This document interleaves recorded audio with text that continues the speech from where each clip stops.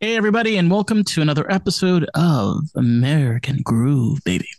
Lost in the Groove segment with me, Dave, your host, and our other host. Your other host, Carissa. Yay! Uh, Today is a really special episode because we pay homage to a pioneer in gay activism, gay rights, liberation, not just gay liberation, but liberation for the entire queer community. Harvey Milk. Incredible story. For me, it's consisted of being up until 1 o'clock in the morning, watching movies, reading books, and yeah, I need some sleep. I definitely need some sleep. I too have been living in a Harvey Milk world ever since David brought up Harvey Milk's name. I just can't stop thinking about it, especially today. Um, I guess I didn't know who Harvey Milk was. David told me about Harvey Milk. David, how did you learn about Harvey Milk? What brought him onto your radar? Because this happened far before I was born, you know? So, Harvey Milk, hey, welcome. Hi. We're doing a live on Instagram for anyone that's listening to this podcast. Probably doesn't make any difference because you're watching this on Spotify and Apple Podcasts, but to our people on Instagram, it's a little different. Anyway, going off tangents. So with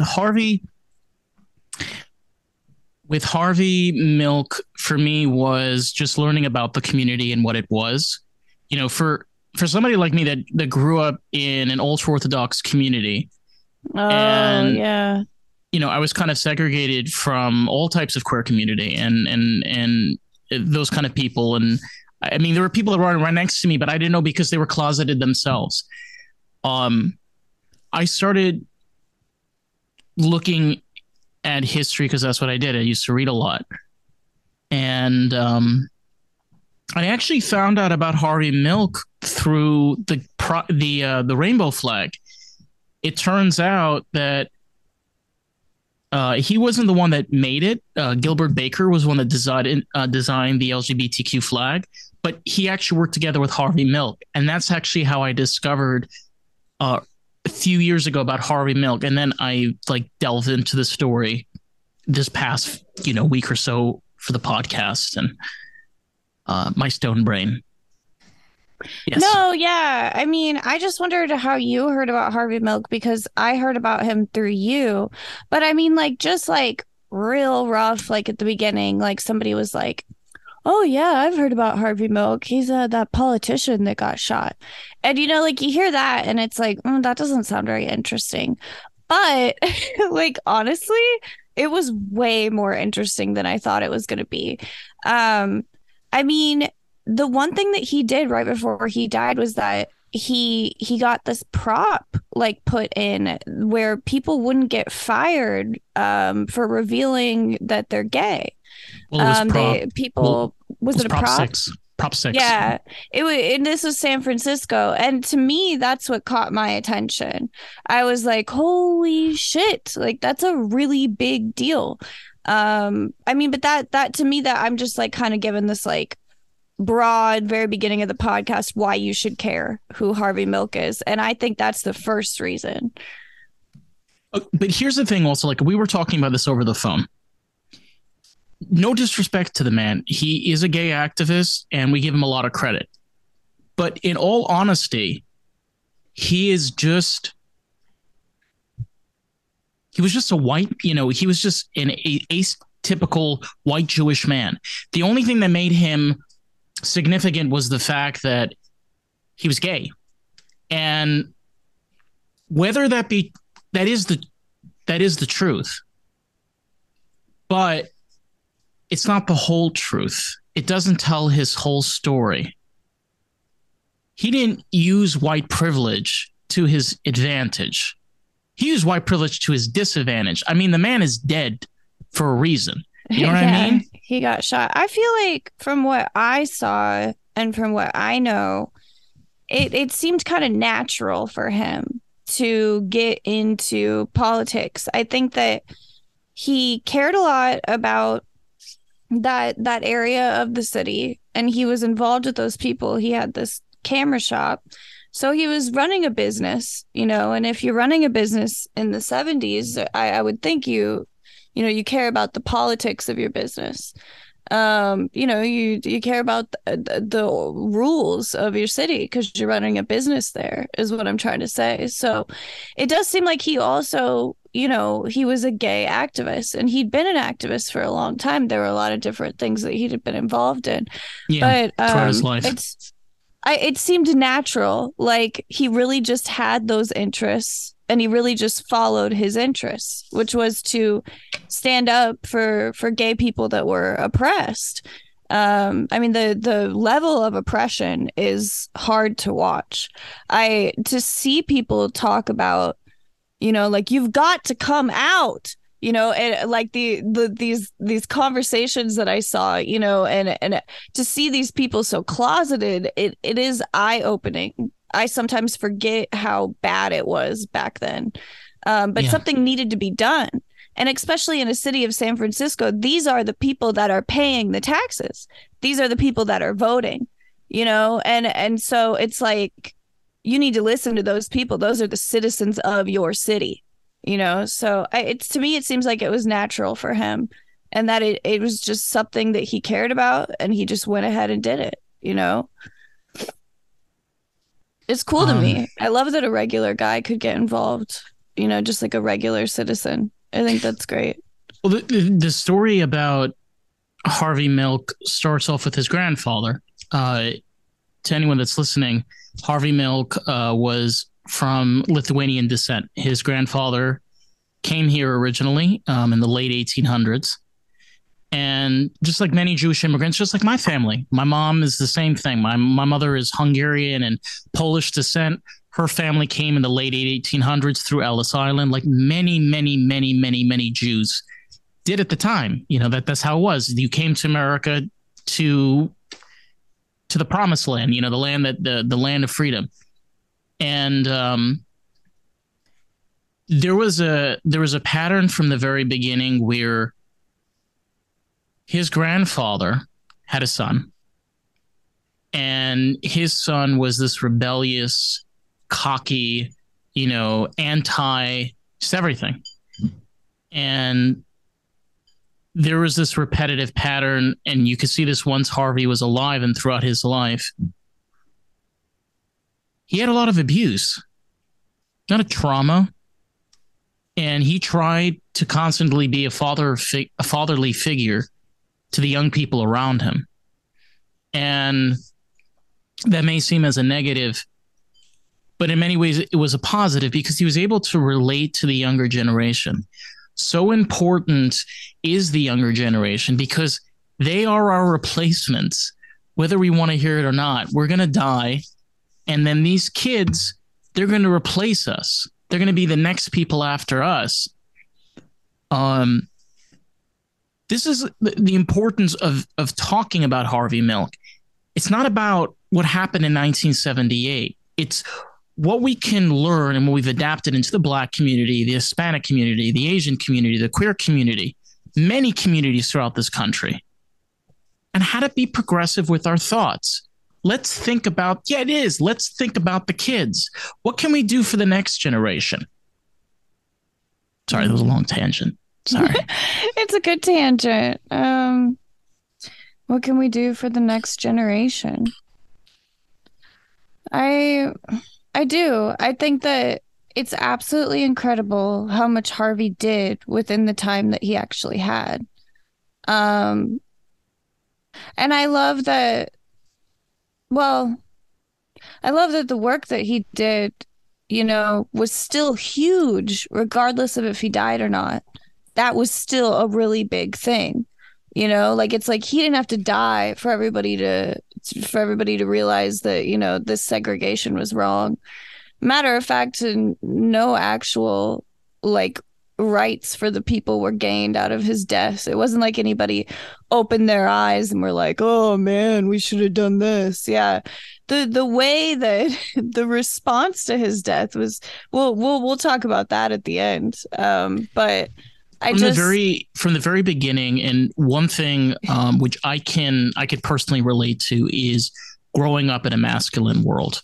Okay, I yeah. grew up in separate schools. I grew up where there was only boys in my school, which was called yeshiva, and you had you had girls that went to their own separate schools. And because he was growing up in a world that was very dominant by men, and homosexuality was not okay in the 1950s by any means. Okay, there Yeah. were gay witch hunts in the 1950s. You don't believe me? Go on Google right now. It is freaky, and that happened Yeah. here in major cities. Oh, I'm trying to like fix my camera. It did. I mean, when I was a kid, I remember, I mean, the brutality amongst homosexual people was widely known. And the reason that people didn't come out was because people were abused and murdered and killed. People were drug behind trucks for being gay. Like seriously, it was insane. And this was like, I mean, this is like early 90s, you know? So like imagine like it's not only that you don't want to get alienated amongst your people, but you're like literally afraid that people will kill you because you're gay. And that's just Yeah. the people that you know, like not like authorities or anything like that. Like seriously, just like people at your high school or something like that, like might just kill you. Like that's So terrible. okay, well, this is our producer. Her name's Twix. Come here, baby. Come here. I, I hate how close my camera is to me. Like the computer camera is fine, but this Instagram camera is harsh. you know something? It's got a good vibe to it. Let's just keep it going. Like I think everybody's okay with this. I'm not the only It's one my that like. first time. I'm like, oh god, look how far away your camera is.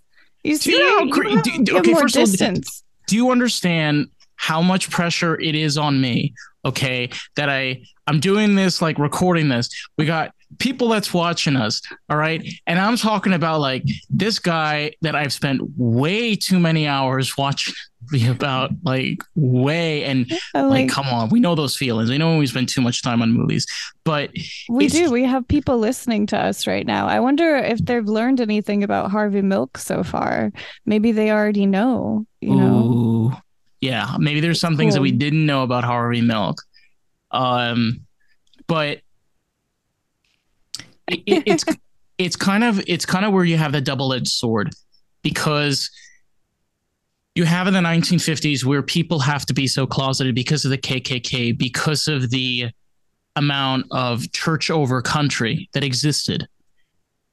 And think about being a Jew after World War II, after the Holocaust, after Nazi Germany, and you're living in this country after the war, and you're a homosexual. And you know, I'm going to take it a step further. Let's just say you're a black person, okay? And you're alive then, and you see Jim Crow, you see segregation. You maybe were alive to see what happened in Tulsa. Maybe you were alive enough in the 1920s to remember. If you were someone that remembers all that shit and you were alive in the 1950s and you're gay, just imagine the amount of pressure that is on you. Your life could be gone in an instant, split second. Yeah, So it's a just very, very understand. dangerous. Yeah. So just like understanding Harvey's background as to where he came from. He grew up, because I mean he died in his 40s, but he grew up in this period of history that was so dangerous for so many groups of people, not just homosexuals. Blacks, Asians. You kidding me? It was fucking horrible in this country if you're Asian in the 1950s. Well, I read this guy said, you know, back in that time you had just a few options. You know, like if you were gay, it was either, you know, closet it, never say anything, tell your parents, get kicked out, or now with Harvey Milk, the option was move to San Francisco. And so it So was it like, is, oh, like but it's I don't have important. to die. I don't have to pretend that I'm someone else. Like, It's important though, because I don't know if you know this. Harvey, he was. We like to say it's called a knocker. Okay, a knocker is someone that like he liked to dig into everything and kind of tell you what was wrong with it. This is what he did throughout his teenage years. I've done this shit all the time, telling something, oh yeah, like I know better than you. Like you're what you're doing is wrong. And I'm like, and you're like, you look at this guy and you're like, he's fucking 15. Get the fuck out of here. Like, who the hell are you? Like, it's just again, like you can see from a development stage, this man become to what he is because you have to understand something. For somebody to want to do something, and for somebody to want to do something that what Harvey did, it starts from the very beginning. Like, what was his childhood like? What was he like in school? Those are the questions you always want to know. Is like, who was this person? mm-hmm. And he became that. Yeah. Yeah, you're trying to say that like he was always pretty outspoken. Yeah, it's a New Yorker thing. We have chutzpah. That's the thing about us New Yorkers. We have a lot of chutzpah. Chutzpah. Chutzpah. I'm gonna light my first joint of the day. Ooh. I will say this. I'm gonna throw some Yiddish words. So anybody doesn't know the Yiddish word and I don't want to give an explanation, please let me know. Well, I don't know Yiddish words, so you just have to explain them all. Yeah, of course I'm going to explain all of them. But okay, so this is a fun fact that I didn't say earlier, which I should have. Milk, which is his last name, actually in Yiddish is Milch, and the reason why their last name is Milch, a lot of Jews from Europe, their last names was what they did. So I grew up in schools with people that were Goldsmith, Rosenberg, Bloombaum, all those things. And it all was to symbolize what the family like did. What does a Rosenberg do? Roseburg is Rose Mountains.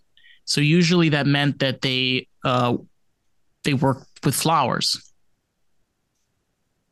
Yeah. Okay, sorry. Yeah, I know. It's like so random. Sorry, it's completely random. No. It makes sense. But yeah, I mean that's like. Okay, so what do you think his family used to do? They were dairy farmers. That's actually where that's his grandfather was a dairy farmer. He came to this country, he failed as a farmer. He went into retail. He had a department store, which it happened. The thing that you have to understand something is that my family is no stranger to this because my mother was born in the 50s, late 50s. My grandfather, God bless his soul, he's still alive. He was born in 1932, and hearing his generation, which was Harvey's, my grandfather and him would have been about the same age. You can understand, and this is the important thing about stories, especially about the gay community and activism and the start of a new revolution in history. You can learn a lot from the people that are a part of this movement and why they have such a drive for the future generations because of what they went through. They don't want anybody to experience that ever again, right? Well, it's just like wrong. I feel like for Harvey, he's like in a political, he's in a job position where he's allowed to be openly gay. So like as a politician, wouldn't it only be right to make sure that your citizens have the same rights as you? Yeah, but something, his road to politician was a very long road. Throughout the 1960s, he started exploring and he traveled a lot. like he moved from city to city. Like he went from New York to Dallas, and then he would go to Miami. And by the age of 14, he already knew he was gay. And at a young age, his mother, which her name is Minnie. Okay, so get this. My stone brain is like Minnie Milk. Get it? Minnie Milk. Mini milk. Okay, so any Austin Power fans, the mini, like the mini me. I'm fucking butchering the shit out of this. It's the mini me, but it's Minnie Milk. Anyway, Her name is Minnie. yeah, her name was Minnie. And he would love to go to the opera in the city. So we never said this before, and sorry for this. Harvey grew up in Long Island. He grew up in Woodmere. And he, at a young age, he kind of resented the religion. He kind of resented the faith. And like I said, by the age of 14, he kind of knew he was gay, and he was kind of figuring himself out. And he was keeping it very closeted. And he loved the theater. He fucking loved the theater. And he begged his mother for money to let him go into the city, which is, anybody that's from New York knows, Long Island to the city, it's a long way. It's like over an hour. And his mother gave him money, and he would go. Did you also love going to the city? I love the escape. Me too. You see, like the thing I can relate to somebody that grew up in a closed community that is part of the queer community and knows the experience of leaving that and going to a different city that no one knows you, and you could just be yourself. I know that feeling so well. But with Harvey, it was all about him. In a way, he was always open. He just had the privilege to keeping it quiet. Well, he must have felt safe, because I was talking about like how like, unsafe and how dangerous it could be to be open. I feel like with that community around him, he felt safer. I mean, God, look at what happened to him, so he wasn't safe, but yeah, it takes a level of community and safety, and a community to help you feel safe enough to be, openly gay. And there were many times that Harvey said, I could get shot for what I'm doing. It's quite possible. And people would say, well, aren't you worried? And he'd say, what? I'm going to live each day like I might die. He's like, I can't do that. We can't live that way. It's funny. A lot of people that like are like celebrities. David Bowie was the same way. David Bowie knew he was gonna die of cancer. And he made another album.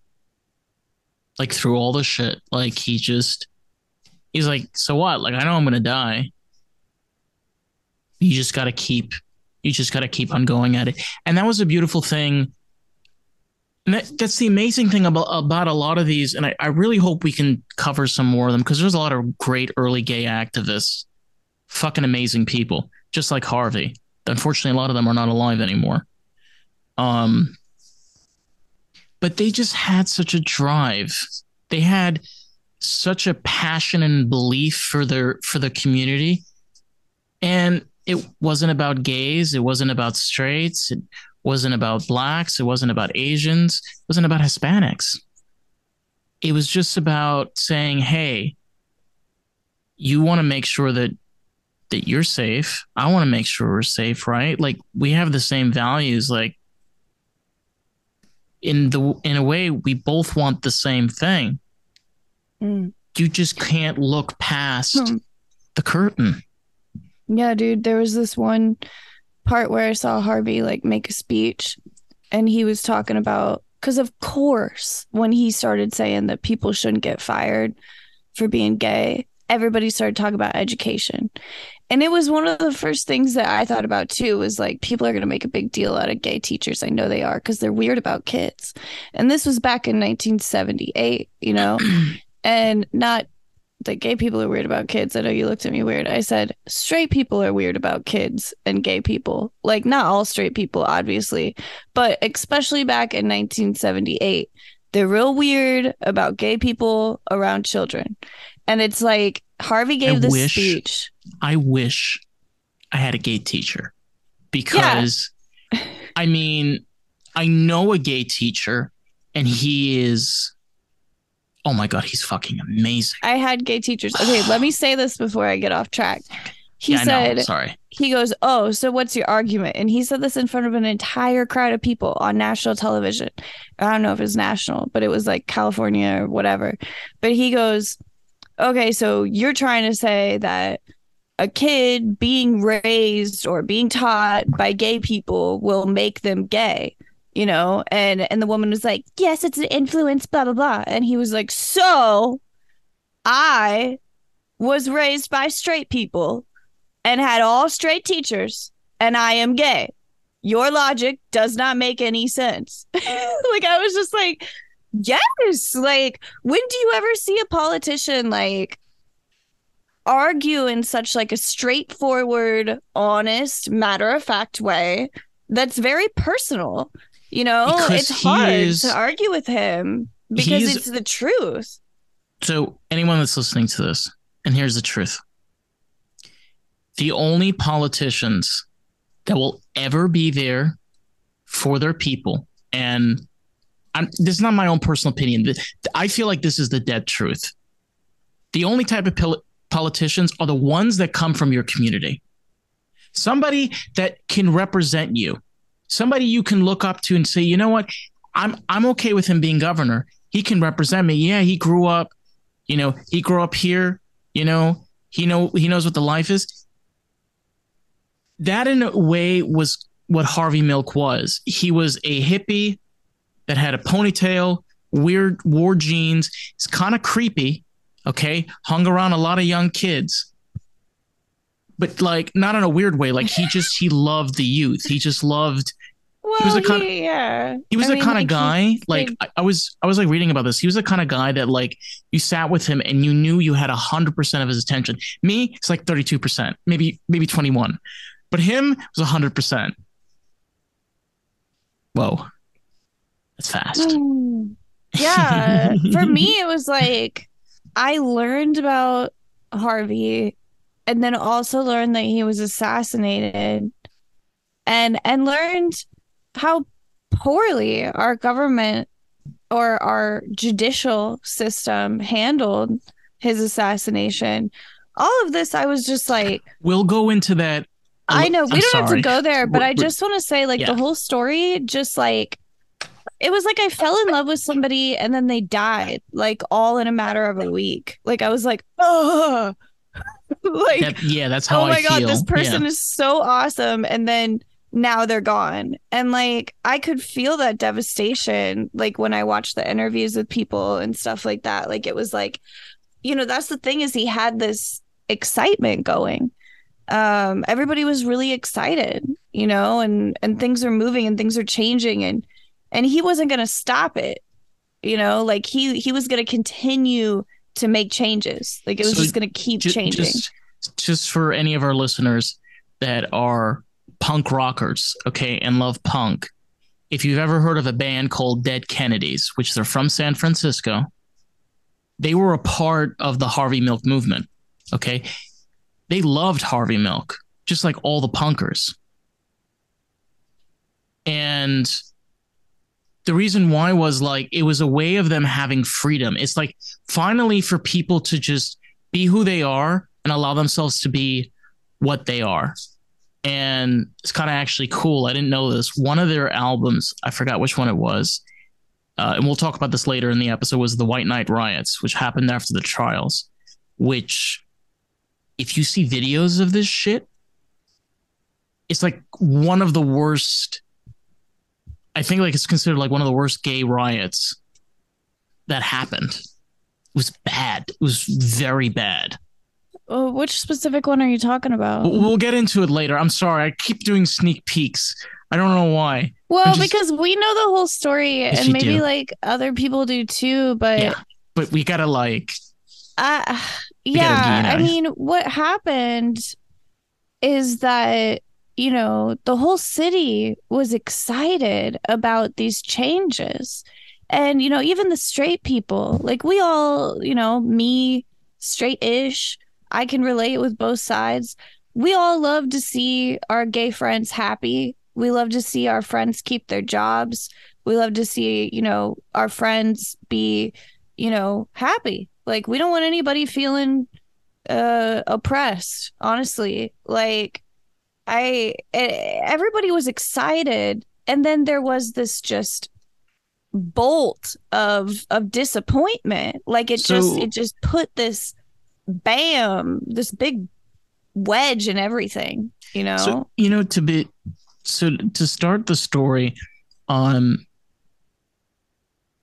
he basically had a partner at the time. His name was Scott, and they didn't last for they lasted for a long time, and they broke off, came back, broke off, but he stuck with Harvey to the bitter end. In 1972, he and Scott moved to San Francisco. He actually was in San Francisco before. He worked for a corporate company, surprise surprise, and he gave up that whole lifestyle. He gave it all up, and he met Scott the way he liked to meet men. You know, he met him in the subway, and they just hit it off.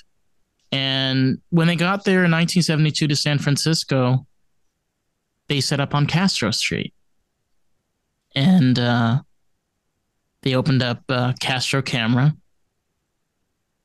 which became a very big pinnacle part of his life. And that's where the story starts. I mean, it starts with a man that, like I said, he wore jeans, he had a ponytail, he had a beard. He looked kind of creepy, and I remember he liked to hang around the youth. Um, but he had a dream. He had a dream of bringing people together, and he was the kind of guy that, like, you know, we've heard this in the interviews. You just would enjoy it. Like, it was just, you would sit here and you would just want to hear this man talk. He was very inspiring, and the amazing part about him was he was able to not only touch on the gay community, but relate with the elderly, the youth, Yeah. the black community. You know, he just had a knack. He had a way of adapting himself really well. Yeah. To me, I think that he really did care about the people. Like he already had a job. He already had a business. So it seems to me like he's just like doing this. So I don't know exactly. You told me that, you know, like he ran for like 3 years or something like that, but he got elected as the district supervisor, right? So okay, so I'm trying to remember this. Uh the story goes like this. Harvey ran for district supervisor. He did that in 1973. And when he did that, he was, like I said, I mean, he looked like, you know, he looked like a freak. He was kind of weird. And he put himself completely into it. He went from literally just walking around giving posters and flyers and talking with people. He would bring people together and help them vote. You know, he would kind of bring in people and say, hey, come here, come here, come here, and teach them the importance of voting. I feel like he kept his promises, you know, like think about it. Like he probably told people like, hey, I'm gonna stand up for you. And then he did. But he put a lot of effort and energy, and he created, the thing about Castro Camera was he was putting so much energy into the community that it wasn't really a camera store. I mean, it was, his original idea was a place. Their idea, I think it was Scott's idea, because there was a problem where if a person was gay and they went to get their photographs developed, a lot of places would ruin them because they would claim it's gay and it's, you know, pedophilia and kind of shit. So he wanted to create a place where all the people in the area can come and develop their film in privacy and wouldn't have, you know, anything destroyed. Um, but That's incredible. yeah, I know this guy. Like you could tell, like at the very beginning, he had very strong ambitions to. I don't know. I feel like it's just like this drive towards like just helping people. It's a really stone answer, but yeah, it's helping people. Which is like what they're supposed to be doing. Right, because that's their job. Duh. I'm like, wait, what else do they do?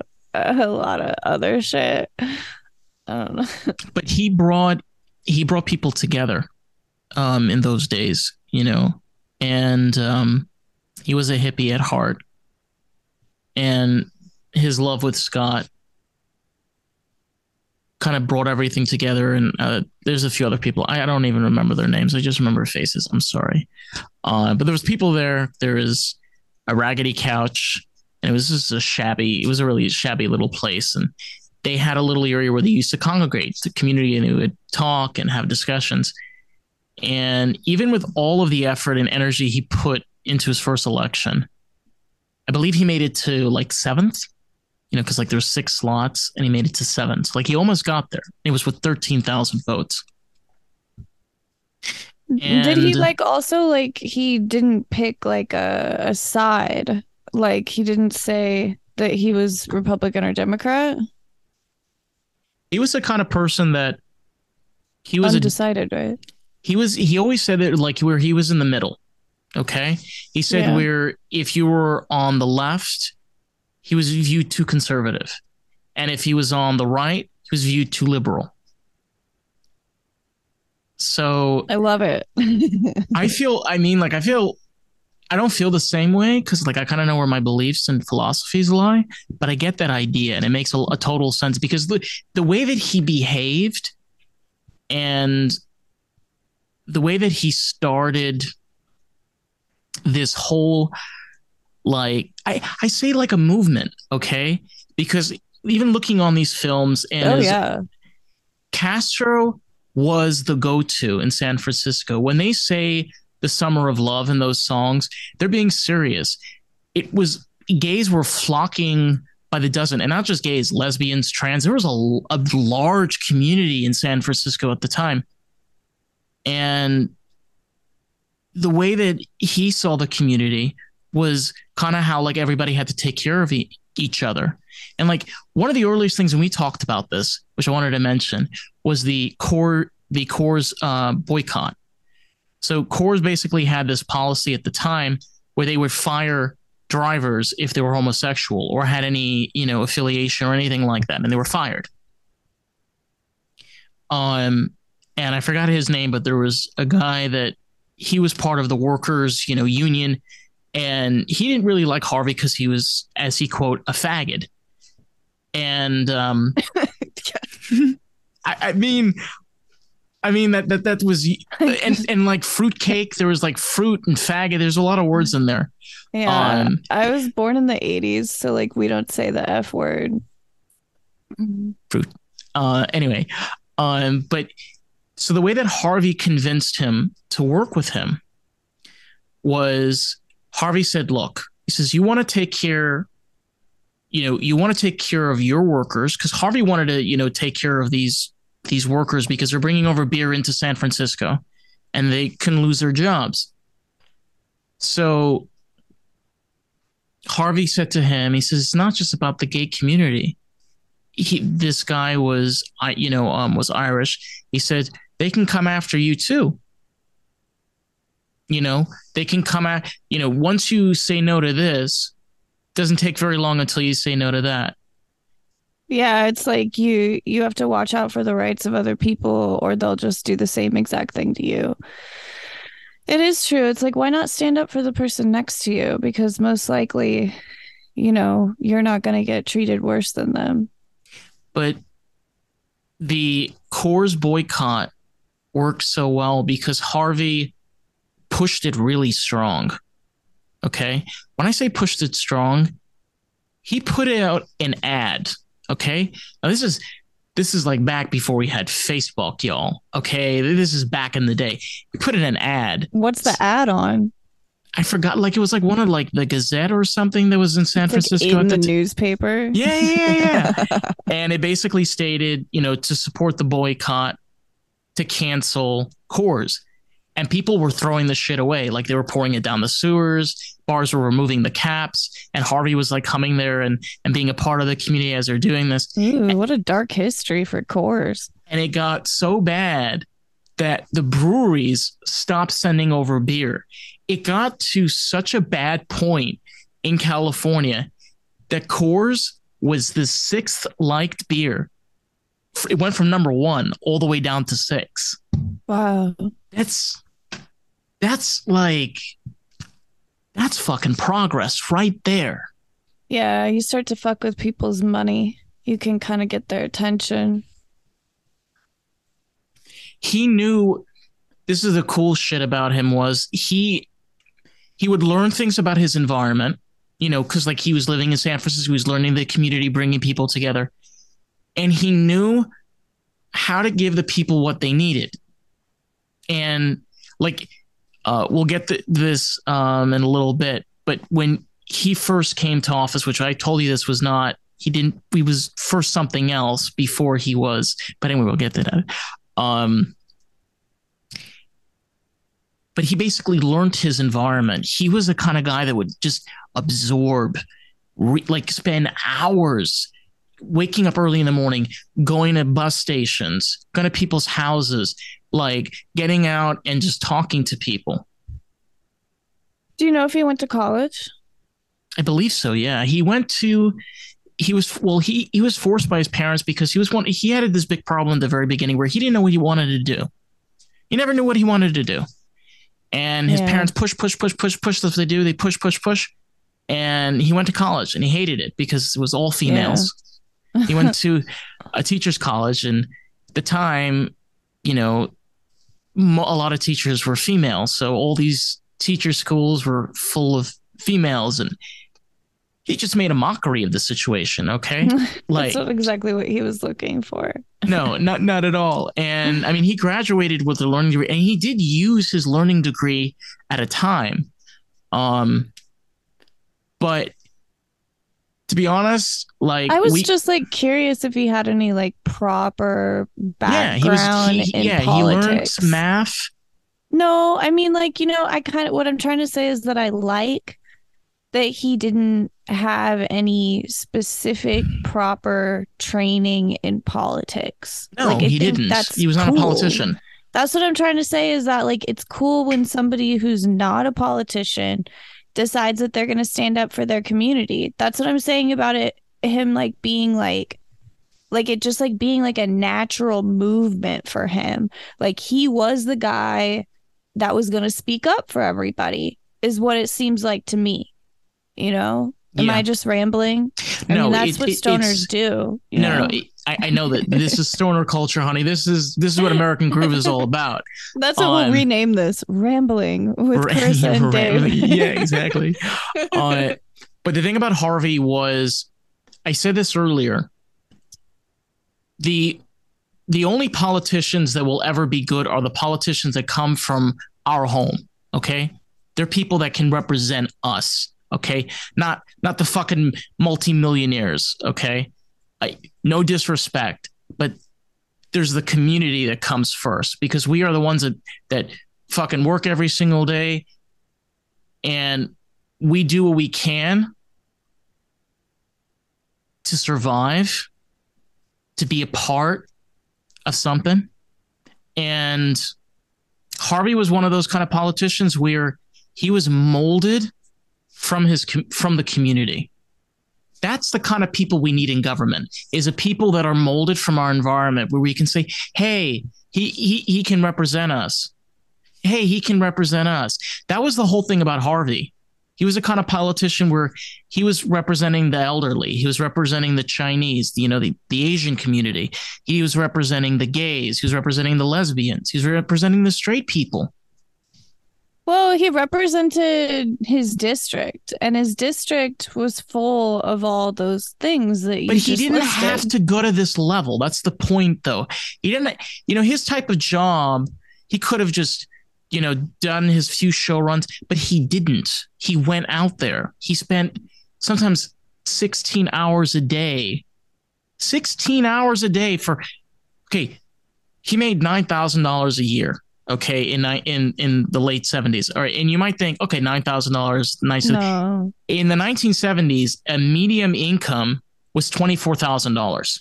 in San Francisco. Yeah, and I'm like, he made less than the medium income in the 1970s. So he was fucking broke as shit. He had his business, the camera store, but like It it failed. doesn't sound like he, is like rolling in dough. Like it sounds like he did this out of the goodness of his own heart. Like He cared genuinely.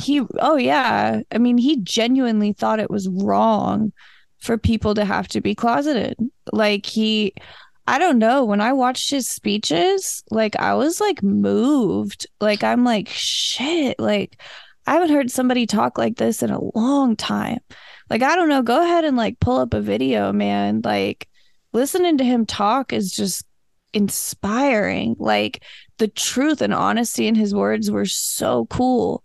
Like, I love the way that he talked to people. He also had like, he's like fiery and passionate, but like, he's respectful. Like, he's not an ass, at all. Like a lot of times when He people are like, has, he has, like in your face with like stuff that people don't want to hear, they can be kind of a dick, but like he's like passionate, but like calm and respectful at the same time. Like he's professional, I guess is a cool way to put it.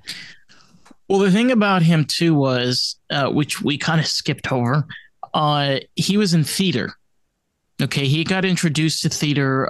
He had a slew of horrible relationships, but one of his slews, he was in theater. He was an actor, and he got introduced into it.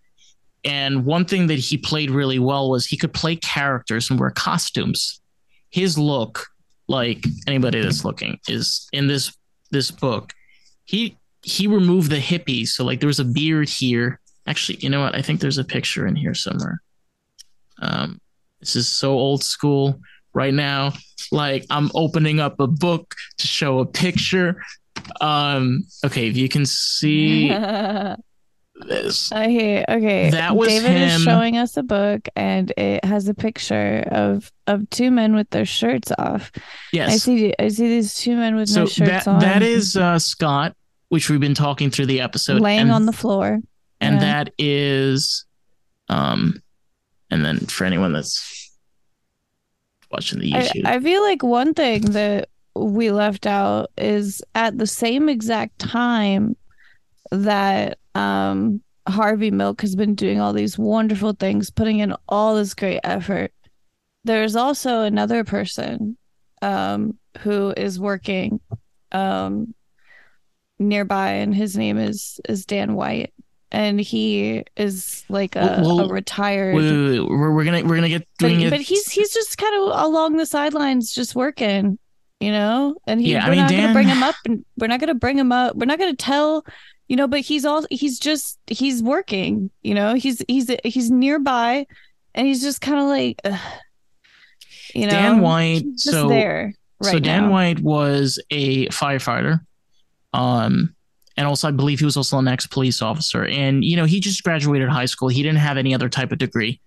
And when Harvey was elected district supervisor, it was at the time where he became district supervisor. There was a Chinese man that became the district supervisor. There was a woman that was elected that was a friend of Harvey as well. She was Hispanic. And it was just a very diverse group of people in the district at the time in San Francisco in 1978. And it was the same thing with Danny. Danny was, a young guy. He was one of the youngest people to be a district supervisor. He didn't have any idea of politics, but he was the type of guy in his district, which was District 8. It was middle class, Irish American, Irish Catholics, where he was just part of the community. Everybody knew Danny, like they called him Danny Boy, like he was their buddy, their friend, and he won. He won, and he was a part of that weird group for the 11 months. It lasted longer, but until Harvey, unfortunately, was assassinated. But he was a part of that weird group, and his problem was he never fit in. Okay, we don't have to explain everything about him. No. We can touch back on him because I just wanted to say that at the same time, there was a person nearby developing. Yeah. And then we can go back to Harvey, and then you just understand there was this other person that was also working. Yeah, stoners are never consistent, so we never stay on track. We're always going in different directions. It's like a Pulp Fiction movie. Yeah, just make sure you're wearing your seatbelts because we do not cover for car accidents. Okay. I'm just saying, there's a side character. Yes, there is a side character. Her name is Twix. But anyway. His name is Dan. Danny Boy. Oh, Danny Boy. But even before this. So, I mean, he failed to get reelected. And I told you this, one of his first ways of getting into City Hall was George Moscone. Mm-hmm. He wanted to be elected as mayor. And he wanted to get in with the gay community at the time because Harvey was, he already got the community pumped up for his first election and it failed anyway. But, everybody knew who he was in the community. And George Moscone wanted to win on that. So Harvey said to him, tell you what, if you help me and get me a job, I'll help you win. So in return, George Moscone gave him a job. Now, to make a long story short, because I don't remember fucking 3 pages worth of it. I'm sorry. Well, what? It was 3 pages. What are you talking about? He basically, there was an opening for district supervisor for District 16, which was a poor community. It was consisted of blacks and Hispanics, kind of a slaughterhouse, meat district, packing district kind of area. I don't ever remember there being like districts, like this sounds like France, like Paris. Well, a lot of cities are like this. I mean, New York City is exactly like this. There's, my favorite is District 12. I don't know if you know where District 12 is in New York. Anybody knows? No, I don't. We have counties where I come from. No. Well, I don't know. Maybe they do have districts and I just don't think about it. Well, it's little. So, for example, it's community wise. So when you have a city like San Francisco, you have a lot of these diverse little groups. Now, one thing to keep in mind, which is important, and one reason why he failed Harvey twice was because he had to get all the votes of the entire city of San Francisco. Okay. He had to get all the groups, and a lot of groups would not vote in a homosexual. And when to get George Moscone in, George Moscone wanted to change that. He wanted to create where the district votes for the district supervisor. So that means that District 6, District 5. Sorry, District 5, which consists, I believe, of Auburn Heights, Castro. There was a few other areas that I remember. Yeah, they got to vote him in. Yeah. And that's how he got in his third attempt. So he had 2 failed attempts. So we kind of skipped over this. The first attempt, he went as a weird, creepy hippie. The second attempt, he put on the costume. That's literally what it said. He literally put on a costume. And he put on the suit and tie is the costume. It's great. He cut the ponytail. He clean shaved. He got a used suit from a cleaner's, suit that was never picked up. He got the suit. And he did it again. Like he went into it again with the clean vibe, and it fucking didn't work. And The shit like that is kind of crazy was going back to what I was saying. He got the job because of George Moscone. And when he got in, there was an opening because this was, after the second attempt. I think it was 1975, I believe. Yeah, I think it was 1975. And he had a friend at the time. She, kind of told him, he wanted to wait a year or so until he got back in to doing the elections, because you have to understand it, like, he was doing everything himself. He had a group of people who were helping him. He had, writers and campaign, but it was a lot of work. And he was tired. He had this job now, and he was actually in City Hall. And he's like, I'm going to put it for a year and a half. And she said to him, no, go after District 16. It's open. Go for it. The problem was George Moscone had a friend by the name of Leo McCarthy that he had an IOU to him, which stated that for District 16, for that seat, he would make sure that his friend, I don't know, some fucking weird name that I can't remember to pronounce, would get the seat. Okay? So Harvey didn't know about this. Okay? Why fucking not? He wouldn't know this. He didn't have an iPhone back then. Okay? It's 1975. Hey, fucking loser. Anyway, all of a sudden you have, he springs up, he's at one of the dinner things, and he says, I'm gonna go ahead and run. And the mayor was not happy at all, and he fired him 4 hours later. So he kicked out Harvey. So Harvey was fired. So this is an important part of the story, which you don't generally get from the movies.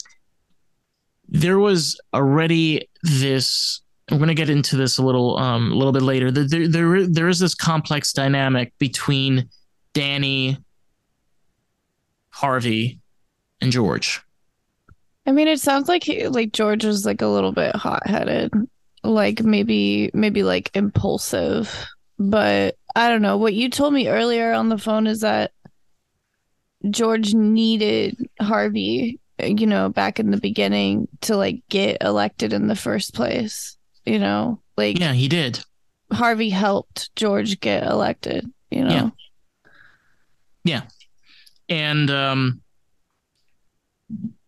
it wasn't until a year later he ran again. So here's a funny thing.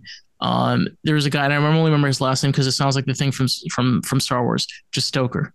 I think it was Stoke or some kind of shit. I don't know, whatever kind of way. Anyway, that's what it reminded me of. And, I don't remember that person. he was also gay, and he was also running for district election. But the way that Harvey presented himself to the community, and I mean, the man put it all.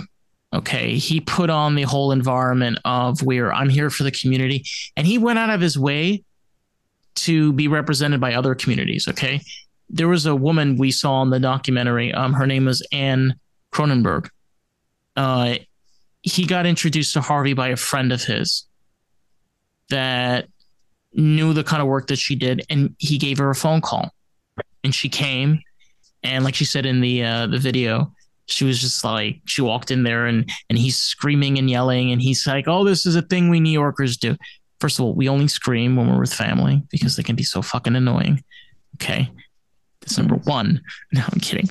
Yeah, I've heard some things on the phone. It's fine. I almost enjoy it. It's Jewish family. What can you do? There was this one time that there was like a neighbor giving your mom some trouble, and the neighbor was like in the hallway or something, and your mom, she could have like murdered him, like with just words. Like, I was like, damn, woman. My mom is real Jewish, honey. She's real Jewish. It wasn't that. It was just like, she knows how to like lay it down, like, like back off kind of thing.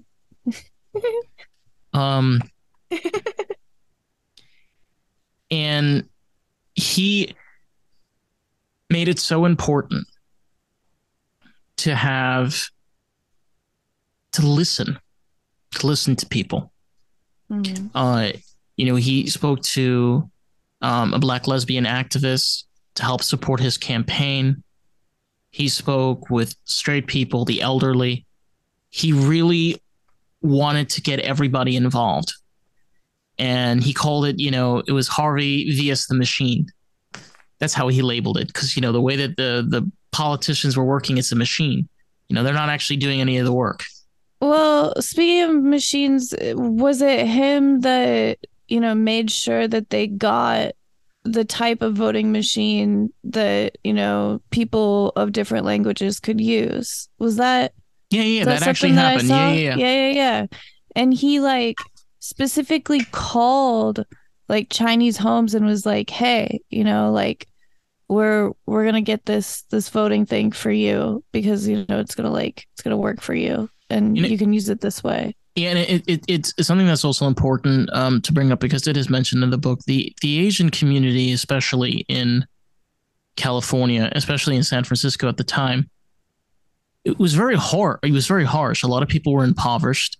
They were in a lot of dangerous areas, and an important part of Harvey was creating safe streets. Creating an environment that, making sure the place looks nice, making sure everything is cared for, and the same thing applied with the police. He did not care for police brutality, and he used to get himself involved with it. He used to block off police officers and say, "Hey, what are you doing? Why are you hurting this Dude. person?" And he had this drive of creating, listen, we're all here for the same fucking shit. Okay. You want to get to fucking work. You want to go to bed. Okay. You need to open up your store. We all got we got shit that we got to do. So why are we living in an environment where we can't fucking trust each other? Okay. We can't trust the people that are supposed to protect us. Okay. When we're in danger. How is that a community? And Harvey's not the only one that talks about this. This is a thing that we live in a society now where we live in cities, okay? That is not natural. It's not. It's not natural to live in a city, but we do. And because we live in a city, we have many people that live here, just like you do. You have many people that open businesses, okay, that have very similar lives to you, very similar struggles to you. Instead of us fighting each other because we're gay, because we're trans, because somebody's fucking black or Asian or fucking Latin, who gives a fucking shit? Okay, he's your fucking neighbor. Okay, this guy fucking owns the grocery store down the street. He's a part of your community. Show some fucking respect, seriously. That's what it's about. It's not about who's fucking gay and who's straight. Who gives a shit? Doesn't matter in the end. I agree with you. I saw, there was this, from what I read and from what I saw, it seems like for people at the time, and I still see it now, there is this, the way that this guy put it was they're not like us, this just otherness, this, just people treating people like less than because they're not us. They're not the same as whoever this us is, and it's just it happens everywhere. And I think that that's what Harvey was trying to stop. He was trying to say that this is all a community and he's standing up for the minority. I do know that there was a lot of police brutality towards homosexual people. He also said, that the cops used to go in and just rough up gay people because what was wrong with it in a cop's eyes. Listen, honey, anybody can ruffle my ruffles. But if you want to put handcuffs on this, you got to leave my $300 right beneath my pants. You know where to put it. Yes, you do. I just, how, I mean, it would be terrifying to be gay in a community where you know for sure the police do not will not help you. I mean, I still kind of feel like the police are not going to help me, in general, but like I mean, you're in LA, so like, I mean, I'm fucked here too. I mean, I'm in Broward County in Florida. We don't have no fucking cops. but it's like, this is your community, but your Yeah. cops aren't there for you. Which And happens here's a the thing lot. too. And here's the thing too. Harvey Milk, his own community like associations and clubs and groups, they were against him. Okay, from the get-go. They called him a weirdo. They call him they called him all kind of shit. He had feminist groups and lesbian groups that were against him too. There were a lot of groups that were against him on both sides that were threatening him. And he said this so many fucking times, and you hear this in videos, and he said this is like, I'm here for gay and straight people. He was stating that, yes, I'm gay and I'm representing the gay community, but I want to represent also the community that revolves around it. Yeah, everybody else too. I think Yeah, exactly. Everybody else too. yeah, I was really disappointed to see, and I've always been disappointed in how religion had impacted, politics. I mean, as a Christian, it always bothers me to see this homophobic side of Christianity. It always makes me feel bad. Like, problem, I hate it. the And I'm problem is, reminded of it in this, and in many different things, I'm reminded. the thing about homophobia and is from this perspective. When you have somebody that says that they're homophobic, okay? The way I look at it is that, so you have a problem what I do in my private bedroom. So you have a problem what I do personally, because let's face it, sex is a personal thing. Okay, some of us share sex. I know that. There are some people that do that. That's fine. But I'm saying in general, people have sex as personal. So why do we have this conversation of, homosexuals are bad? Are you homosexual? No. I think it's just like this, like, again, that, again, it's just that, like, not like us kind of thing. My phone is dying, and so I have to plug it in, and now I'm toying with this phone. I hate technology, David. Well, you're keeping the experience alive, honey. Oh, yeah, well, yeah, we're plugged in trying. the phone so that it didn't die. But now it won't stand up anymore because I don't exactly have like a stand for it. It was just like balancing. We got to get you a stand. I have a stand here, so everybody sees me perpendicular. I feel like I need to give my dog a bone and find a place to put my phone. Like, Speaking of bones, he can feel how. Here, you carry on the podcast for like 2 seconds, okay? Okay, it's gonna be about 2 minutes. All right. All by yourself. Oh my god. I'm gonna Anyway, so speaking about Harvey,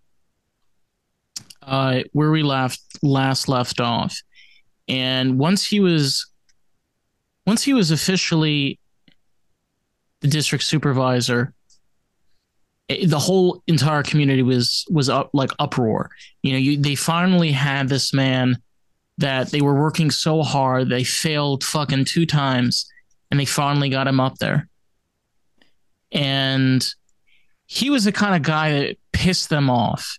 Okay, even fucking Dianne Feinstein, whatever her fucking bullshit name is, horrible lady. By the way, if anybody is depressed about how crazy expensive San Francisco is, blame that lady. She's the cause and problem for all of that shit. But anyway, he had a problem at the very beginning because a lot of the work that he wanted to do he couldn't do, because he realized that once you're a part of uh, government, your hands are a little bit more tied than you think. And to put it in short, it's where you have just piles of papers that need to pass to departments that make no sense over to other departments that make no more sense, you know, just for this process to linger on and on and on. And like, I don't understand politics and any of this shit, but I just, it baffles me. But anyway, at the very beginning, he started, and we're going to get into this because I think, we can go over some stuff, afterwards, but it's important we go into this. He became close with Dan White. And one of the first problems between the two of them was Harvey learned quickly that one of the ways to win ballots so they can get their laws passed in their districts was to, trade. So if you do this for me, I do this for you. Kind of shtick. Okay, shtick. I fucking love that word, shtick. It sounds kind of crooked though. What do you mean? That's government. Government's crooked. We all know this. Everybody's watching this knows this. Like Then don't ask me what I mean. Sounds crooked. It is, yeah.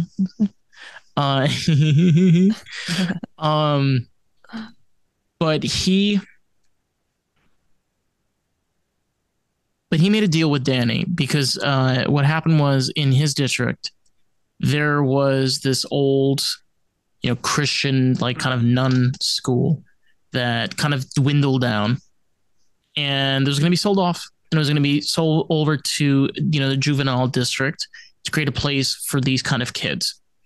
And in Danny's district, which was District 8, they didn't want a place like this. Like they felt that it was attract the wrong kind of people. And so the problem was for Harvey, he had a very hard time getting the gay rights bill passed in San Francisco. He kept on being, kind of thrown around because it had to be passed by Danny.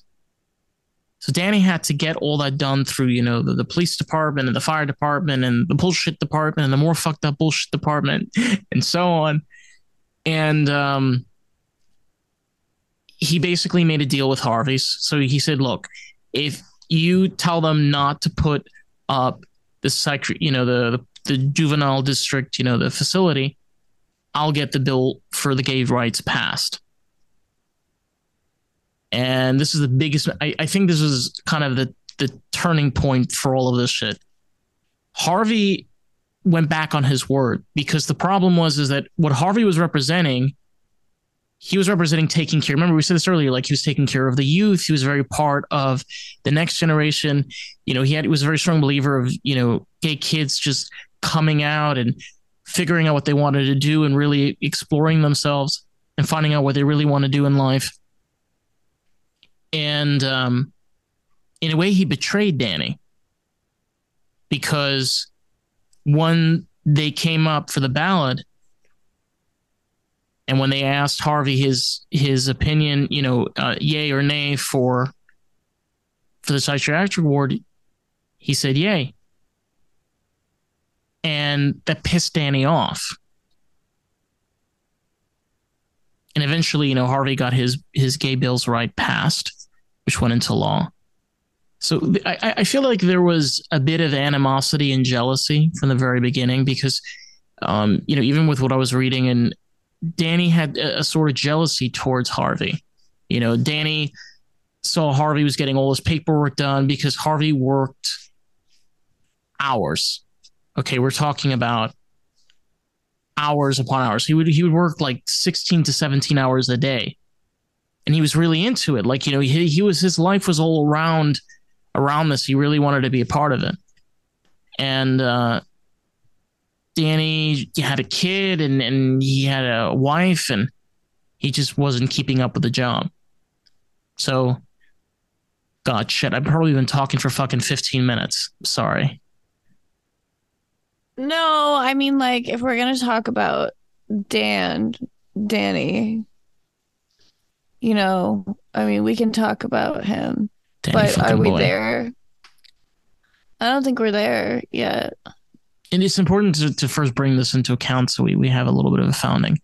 Um, I'm trying to I know I have the think. munchies like really bad. Like I Yeah, I want mean, to. this is a problem when you have a stoner cultural podcast and you smoke the marijuana I on the. want gum, and I know that I bought some. Like I bought some like really really awesome Okay, gum. but let's not let um um Well, I just like I also am still just having phone problems because I'm like an old woman.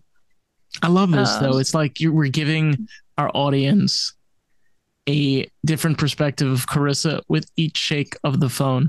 it's so bad. Like it's just like I don't know how to do any better, guys. Like I honestly didn't know that I was living on my phone tonight. I didn't know that that was going to happen. I just thought that somehow we would do it with my computer. I don't know. I didn't know that I would have to do it. And now I really want to chew some gum.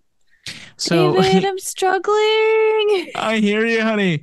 We got to stay strong. Um, so when so Harvey's now in office and he has. I know this is completely off tangents. Harvey's now in his.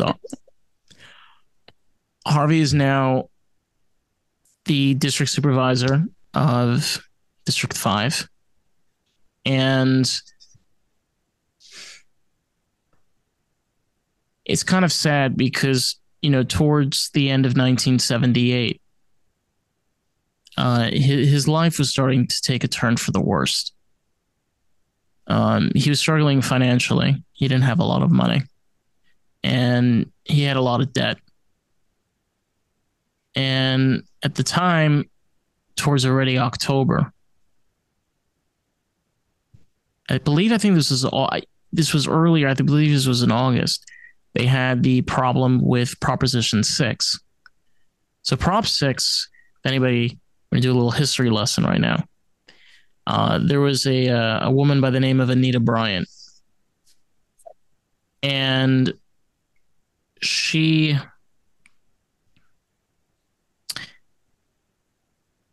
started up an uprising that happened in Florida, Miami, Florida, for people that are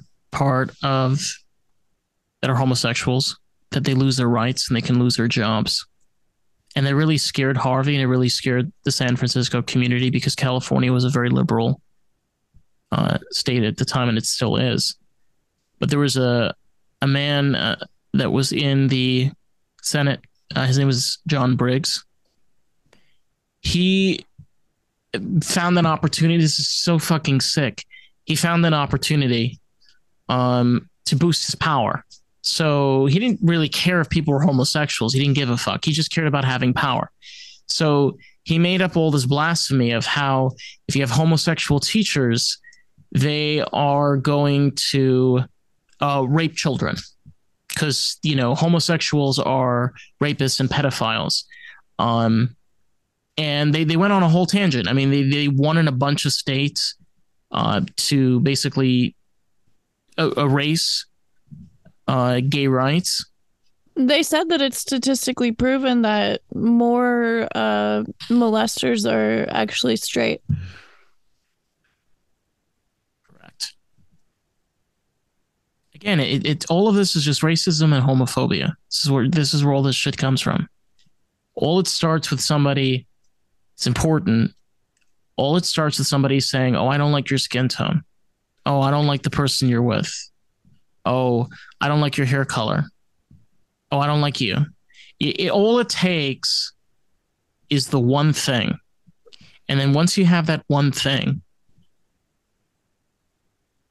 it's a ripple effect. Well, like I was saying, anybody could say, like, well, this person's not like us. Well, in order to say this person's not like us in that way, you would have to have an us. So I think that what happens is when people start like ganging up, they start like teaming up. They create this like mob mentality type thing where they're like against each other. They're in groups and they've grouped up against each other. It's like you're not like us, but like if the people are one on one, you might be different than one another, but like I think that I think that it starts to happen within like groups and the people kind of like gang up against each other. I almost feel like if you had like, a room of like one of each different type of minority, maybe the people would like have to kind of just like, oh God, we're all different. Yeah, we are all different. And the thing is that our differences doesn't make us not united. Just because somebody's a lesbian It shouldn't. doesn't mean that a lesbian can't hang out with a straight woman. Doesn't Well, mean that it's they like can't be friends because just be, yeah. it's just because one woman likes women and one likes men. That's what they're sexually attracted to. That's I mean, to me, it baffles me because I have tried so hard to look at it from a different scope.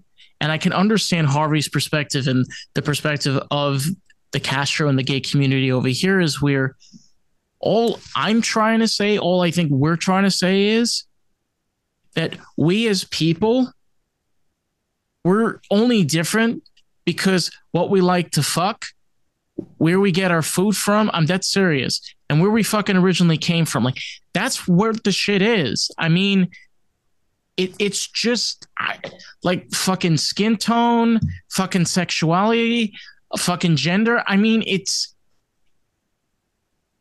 minuscule things compared to a possible 85-year lifespan for each of these people. You're taking one minuscule thing out of their 85-year. Think about this. One little minuscule thing out of an 85-year lifespan, let's just say. It's so insignificant compared to the rest of what this person could accomplish. What does it matter? That's the point is people felt threatened. That's the only thing that I can think is that people felt threatened. I look at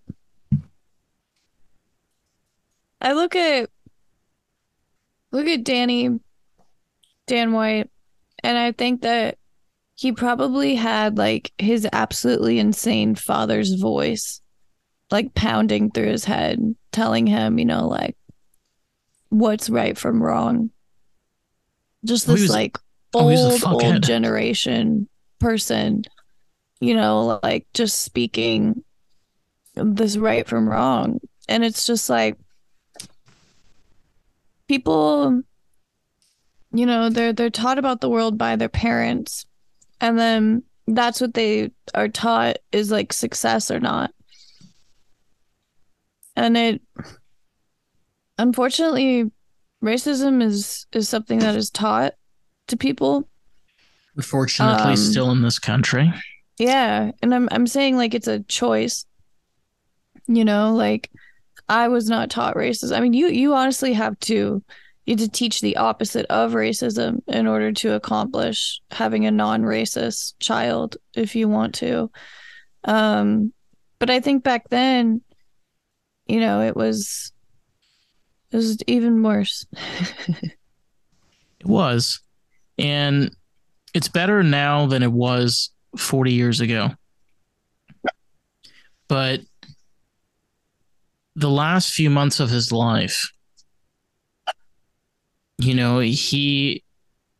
was experiencing a lot. And of course, they won Proposition 6, thankfully.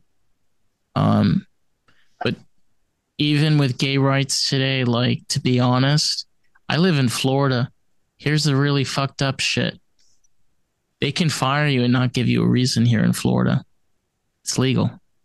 So that means your employer can fire you because you're gay, because you're Asian. They can fire you for whatever shit. They can fire you for whatever, and they don't have to tell you.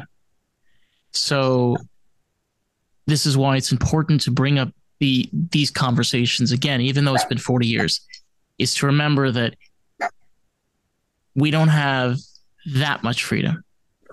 We have this much freedom. And it's not, I'm not trying to be pessimistic. I'm not trying to be pessimistic.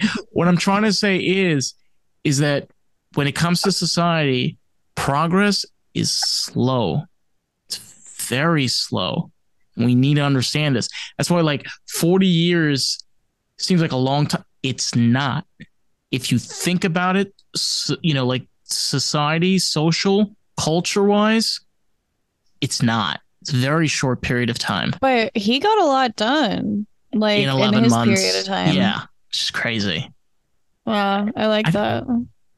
You can think of the conspiracy of maybe he knew he was going to be assassinated and like planned the 11. I mean, that's such fucking bullshit, but it would be kind of be a cool conspiracy to think like he planned the 11 months up to his assassination.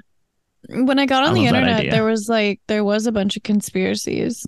Like, I didn't read any of them, but like I noticed that like there was a bunch of conspiracies on there. There's one of the oldest punker ones that I heard on a rock and roll punk podcast. I love those fucking shit, by the way. Anybody that's out there. What, conspiracies? No, yeah, I fucking love conspiracies. Are fucking amazing. But Harvey Milk conspiracies. This one is kind of interesting. It's a theory where Dianne Feinstein had him killed, as well as George Moscone. And the main reason for this is because she was very, very wealthy, and she had her ass all the way up the real estate ladder. I mean, honey, that thing was real deep, like in there. And that's what she did. She destroyed San Francisco. The San Francisco that we know and love that died in 1978 no longer exists. She made it extremely expensive. She destroyed the city. And we're left now with a really, like, I know people that have lived in San Francisco. I know people that go to San Francisco. It's very bad. Thank you, Feinstein. Yeah, I've definitely heard that it's pretty bad from a few different people. God. And it's kind of interesting because in the book, it kind of mentions this, where he kind of knew early on that she was a piece of shit. And he just like had a sense, like he would say certain things to his colleagues.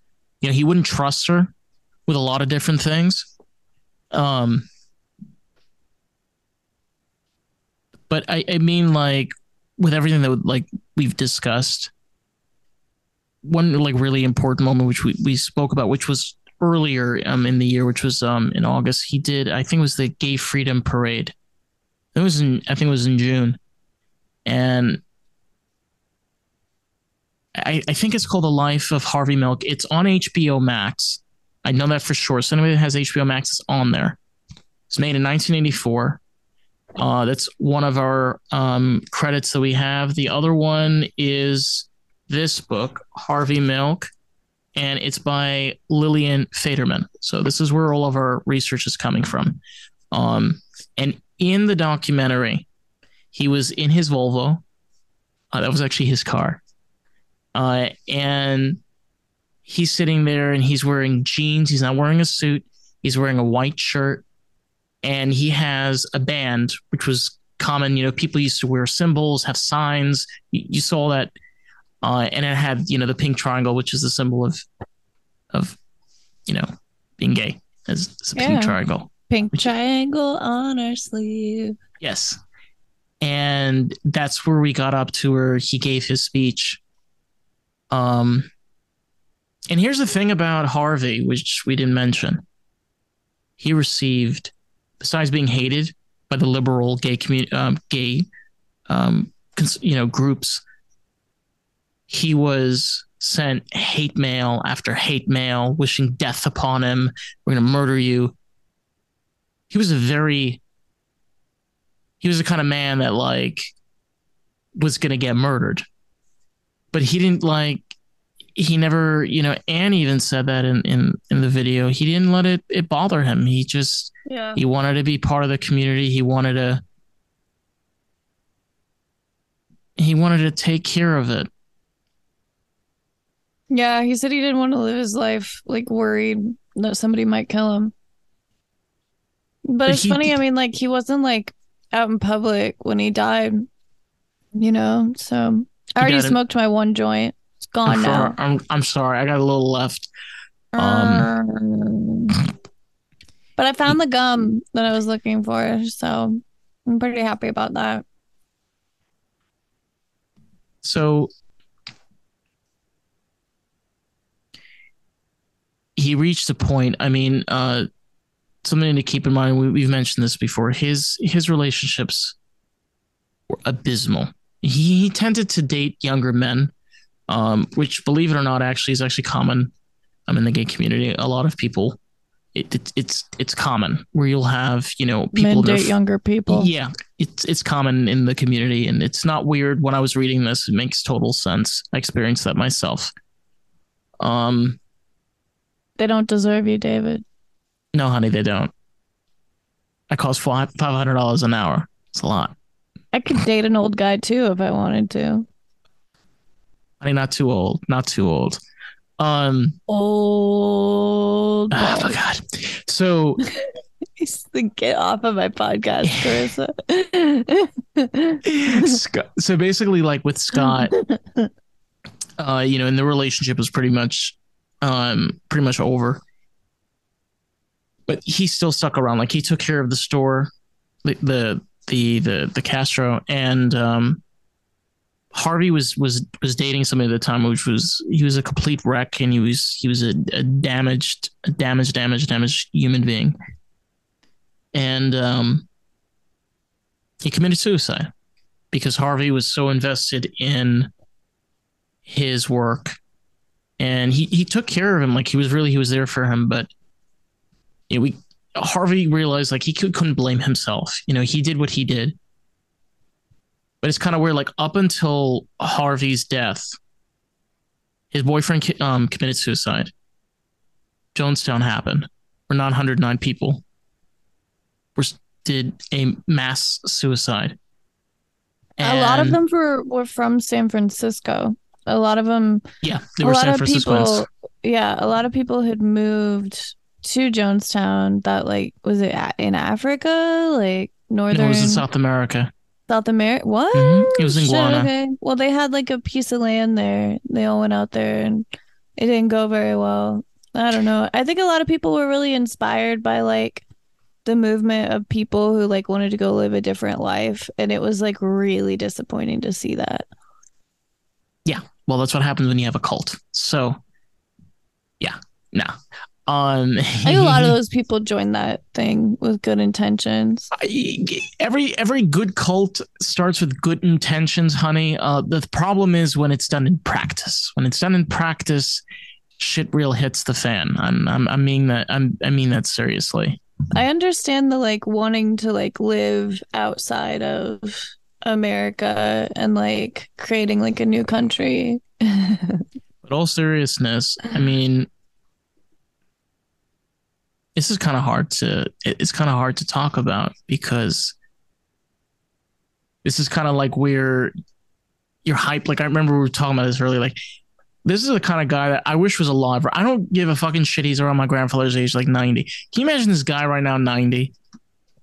I mean, he'd probably be just as nutty and cuckoo as he was in the 70s. And everybody would fucking love it. I think you get nutty and cuckoo as you get older. I think he would have done a lot more. He probably would have, yes. Yeah. And maybe gay marriage would have came a lot sooner in America. If you think about it, that would have been kind of cool if that did exist. Maybe what happened with the AIDS pandemic, we don't know. I mean, like these are all like theories. But the whole honesty was his rocky relationship with Danny from the get-go, and where there was backlash between the two of them because they kind of contradicted each other's beliefs. Danny, like we said, was very old school, traditional, and he was very homophobic. And it just did not work with Harvey. He was just jealous and he was just angry. They had very different points of view. They represented different people. I mean, I feel like Harvey cared about everybody, but it feels like to me that Danny just only cared about people who were like him and believed the things that he believed, and it was just like, I mean, I don't really know that I he mean, might white have cared about everybody superiority. else. Yeah, go on. Yeah, I mean, I don't really know that, but like it just from what I It got about is. it, Yeah. Sorry. it was like he just I for me, I think in government we should have people representing lots of different types of beliefs. And I think it's okay that Harvey was representing, no, I think it's okay that Danny was representing something that he believes in. That's fine. But he also needs to be okay with other people representing things that they believe in. Like, you do not get to voice your opinion if you don't let anyone else. Because why would you be allowed to voice your opinion? Like you need to let other people do it if you want to have the right yourself. And I think like the cherry on the top of the cherry on top was he resigned after Proposition 6 and he was just pissed off and he was angry. It was for Friday. And then over the weekend, he came back and he retaliated and he says, no, no, no, no. I made a mistake. I have to take care of my family. I'm going to be coming back. And he basically told everybody that he was coming back. And, Mayor Moscone at the time, he was going to take him back, but Harvey said no. Harvey fought against it. He says, no, he quit. He gave it up. To make a long story short, the real reason why he left was because he wasn't making enough money and he was complaining that he was working too hard. And he couldn't support his family. I mean, realistically, you have to understand that district supervisors in the 1970s, they were part-time workers. Okay, these were people that had their own businesses, and then they worked for the community. Nobody really did this full time, and Harvey and Danny were the ones that they did this full time because they gave up their lives to do this. Danny gave up working as a fireman to be working as a district supervisor. Harvey gave up, the camera store and this whole thing that he had going on to do this, again. So there was this clip of Danny and he was like crying and he was like, oh, we'll get there. He's like, my wife has to work. Oh, poor motherfucking piece of shit. I'm sorry. Like, my wife has to work long hours and the babies with the babysitter. And I was like, oh man, like it must have been a big deal for your wife.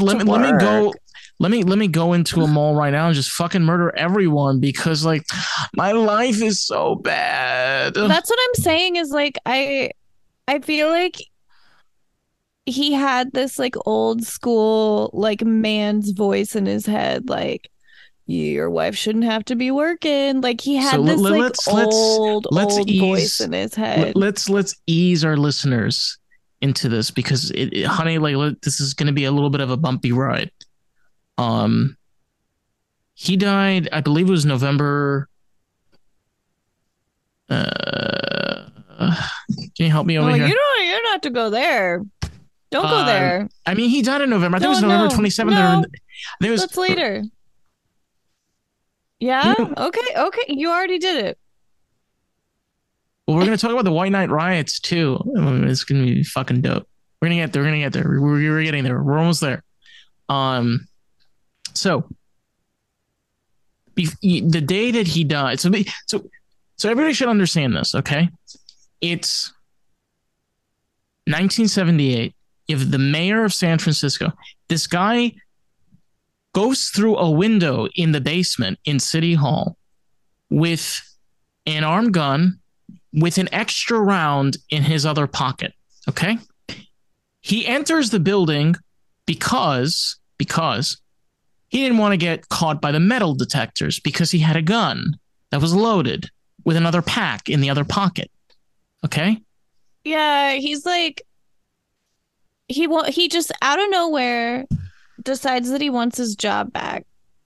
and then he was gonna kind of get it back, but then, you know, Milk sees this opportunity. So he goes down and he talks to the mayor, and he's like, "Hey, like this is like the sixth, vote that we need, and he's like, we can change everything with this." I feel like the two of them had this opportunity and they like jumped on it, and and it's like, "Hey buddy, like you screwed up." So, They signed their own death sentence basically. Because like if they never did that, if they took him back, I know. I know, like they really pushed it. But it's like they didn't do anything illegal. No, like, they didn't. The dude like freaking resigned. He dropped out. He resigned, and it's like, it's stupid to go back and forth, but like I also feel like obviously Danny came down there with the wrong attitude to try to get his job back. Like what the like what? Now he was a retired police officer. So like, I mean, like, yeah, that's why he's carrying around a gun and acting like a hot shot and like going down, gonna like be insane. I mean, it's just really, really intense. I also want to point out that it was like, okay, so like Thanksgiving was that Thursday. And then over the weekend, who knows what happened, but he marched down there Monday after Thanksgiving. We all just had Thanksgiving, and I'm thinking, damn, that's really stressful time. Plus, he said there's a lot of stress on the family with the money and the blah. This is just my conspiracy theory, from what I can tell. He marched down there on Monday after Thanksgiving and shot a couple guys. What I'm thinking is, it's possible, and again, I can't prove this, and I don't see any, but just my theory. He might have been on pills, like narcotics, like some really strong shit. And the reason why I say this, the way he killed these people. Okay, if anyone's, I'm sorry, this is going to be really graphic. So if you don't want to hear this, just close your ears. He shot the mayor 4 times. Yeah, okay. and then shot him in the head. After already shooting him, he like walked up to him, and then same thing with Harvey. No, then he did it even worse. He did it worse with Harvey. What the horrible part was, they found out after the coroner report, Harvey had his hands up. Okay, but it was like after he shot him, I'm sure Harvey was already dead with his hands up and everything, and then and then he shot him like 4 times or whatever. Then he goes up to him, puts the gun against his head, and shoots him again, like to make sure that he's dead. It's just like so intense. Like really, really, really, really, really murderous. Like, I think he was on something. It is like extremely wild action. Like, yeah. But there was somebody who like made a quote or something and just said that like there was this tension that was like brewing, like just like a tension that was just like growing, and it was like you could feel it in the air that it was an unsafe political climate at the time, and that's what I was saying is like, and what you were saying about how like Harvey kind of said that like, it was totally possible for him to get assassinated. Like, I feel like maybe this was like, yes, everyone was shocked, but I feel like maybe it was more possible than you think, because it was possible. I think one of the horrible parts were the fact that this man could enter into City Hall. And again, this goes back to, hold on. Okay, that's better. It goes back to what I had to experience as a kid. Sandy Hook. Okay. I remember as a kid growing up, we never thought about school shootings. And then all of a sudden there was school shootings. It was a realization where, how can we be safe if we can't even protect ourselves? I mean, for fucking Christ's sakes, This man is able to murder. Okay. I think it was like 11 o'clock in the morning or something like that. I think it was like this was early in the morning. Yeah. He's Yeah, it able. was. It was like Monday at like It's like 11. he's able to murder the mayor and the district supervisor on a Monday morning. I mean, yeah, I guess people are busy and they're all running away, but it's not the point. Just think about that. Yeah, okay. Well, that one guy, he said, I wish I knew who the hell it was, but it was quoted in the documentary. He said that if Danny would have just killed the mayor, it would have been totally different than if Danny killed both of them. Because now Danny has killed the mayor and a gay man. And so it was almost like the city gave less shits because it was a gay man.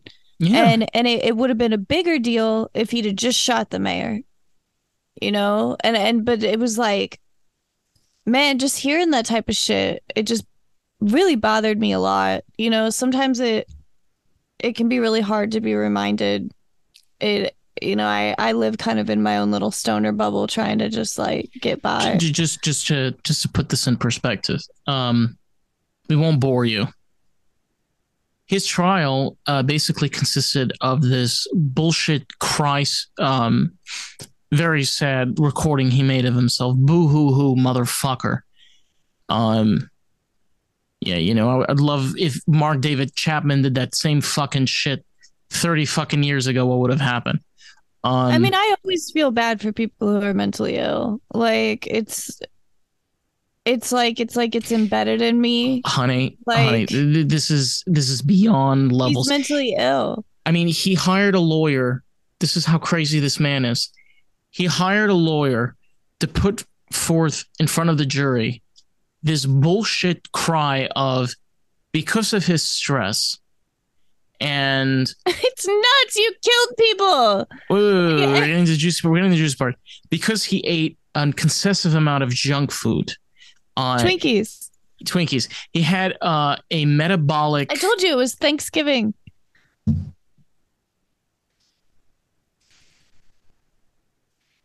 I don't know of a better word of putting this, but that was by far the dumbest trial. It was so dumb. How the hell those lawyers get away with that? Like, I cannot with that trial. Like, I was just like, wait, what? Like, I couldn't believe any of it. I was like, excuse me, the man got out? Like, yeah, 1984. Like, what? Like, since when could you kill a government official? And that's what I'm saying. I don't know. I'm saying that's how petty. That is how petty this fucking country has been. Is that we will basically abolish every single law. We'll eradicate every type of jurisdiction or structure that exists for one single person. One single purpose is to completely eradicate the idea of this kind of person existing. And I'm going to say this, and I don't fucking care. The Reagan administration didn't fucking care about AIDS. They didn't give two shits that the gay people were fucking dying, all this shit. So many people died. Way more than what we've experienced in the past 2 or 3 years. And he never fucking uttered the word AIDS. Not once in his fucking campaign for 8 years. It's this idea in this country. If you're a gay man, if you're Asian, if you're black, if you're Hispanic, you're a fucking Jew, you're a Muslim, well, guess what? Go fuck yourself. You're not welcome. And you may say to me, well, we have it better these days. Well, honey, we have it better these days in some places in this country, not in every single place. The story of Harvey Milk's death and the fact that this man was murdered and the way he was fucking treated after he died by our system, not by the people. The people treated him like fucking the way he deserved to be treated. But the way our jurisdiction system treated a man that slaughtered two people in cold blood, and they're like, it's manslaughter. What the fuck is wrong with you? You know, I would love if any of those motherfuckers, out the cocker pieces of shit that were in that jury from that trial. I want to talk to them. I want to have a conversation.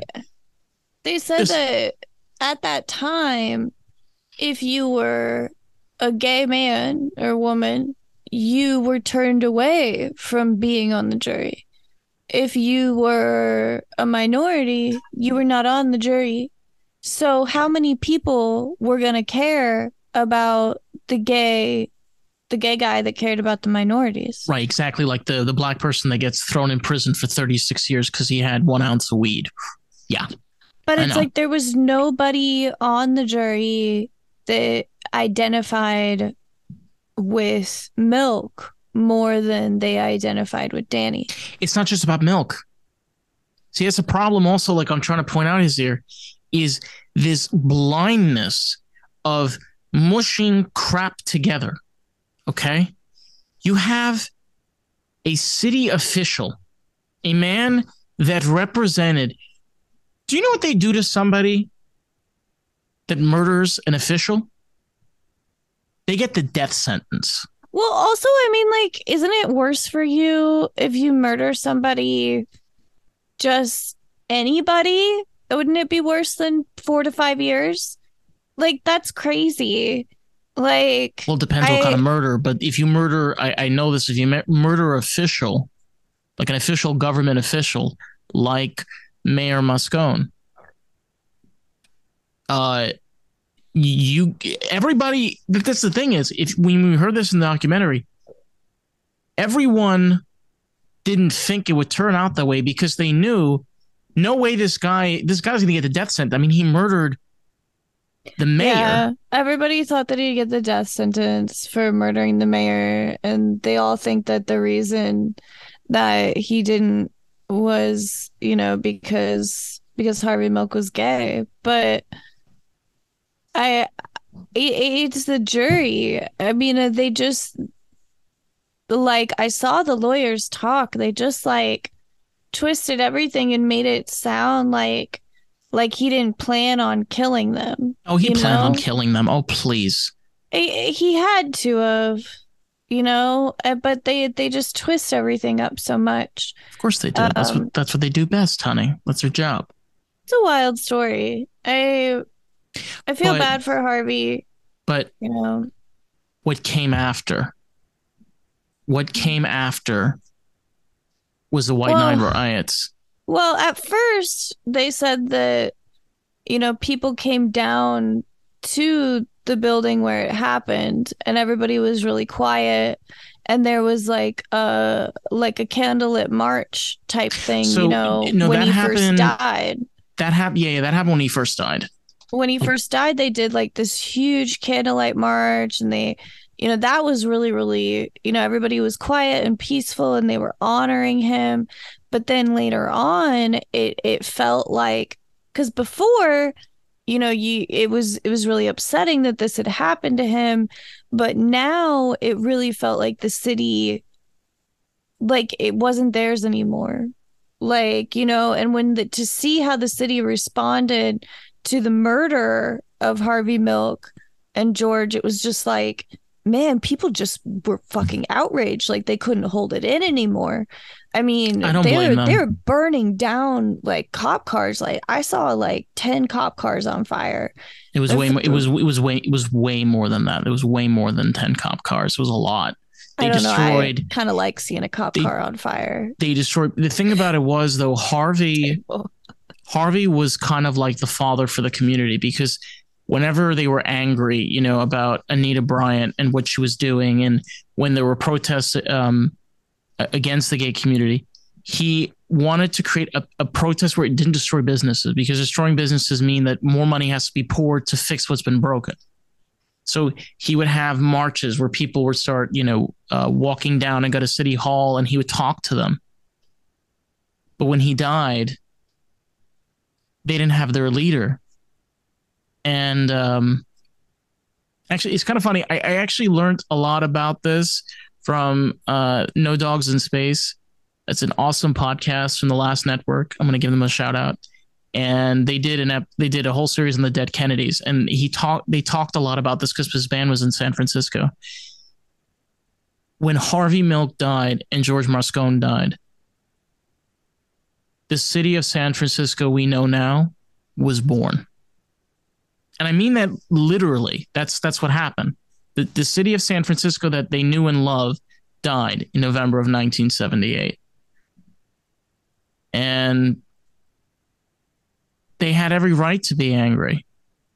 The person that represented them was killed by a homophobic piece of shit that went to prison for 5 years. And they were broken. And they were angry. And the crazy thing about that riot, first was one of the largest riots. Gay riots we know of in history. And no one was arrested the next day. The cops didn't, you can hear in video footage, the cops didn't want to touch the gays. They knew their pain, and they knew what the community was feeling. And they backed off. They pushed, but they backed off. No, they said that they would arrest them, just like any other time, but they didn't. Yeah. They didn't. They didn't arrest. It's crazy. They did not arrest not one person. No one was arrested. They're breaking windows and throwing bricks and all kinds of shit, burning up cars. Yeah. It reminds me of that night at the beginning of the Black Lives Matter movement when, they fucking like burnt down the police station in Minnesota. And it was just like, okay, like, they were just like, it's yours. Like, you take it now. I mean, yeah. You know what, like, relating to today's times, it is kind of like what happened with George Floyd. It's where that world died, that day happened again. And the days like Harvey Milk and George Moscone happen countless times. And it's, again, we're not glorifying these people. These people are not fucking gods. It's what they started. You have to understand this. The whole story about Harvey Milk is not just about Harvey Milk.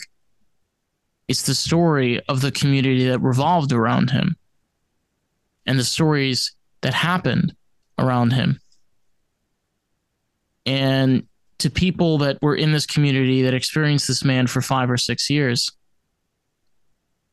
to now know that he's gone and they no longer have him,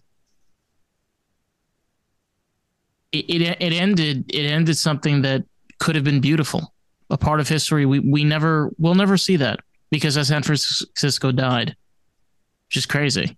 Well, that like abandonment, like when I heard people talking about what it was like to, like lose that leader, it kind of reminded me of what it was like when Donald Trump got elected.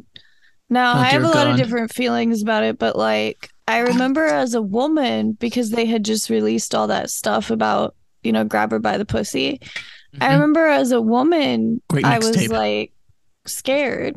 Like I felt this kind of like fear. And I know that a lot of the like homosexual like community felt that way too. Like this like fear of like, well, what's going to happen to us now? And I have seen this happen many different times in history where you have somebody who you feel like kind of stands up for you, and then it becomes very obvious that like no one stands up for you, and it gets really scary. People lash out with anger, and their fear turns into aggression.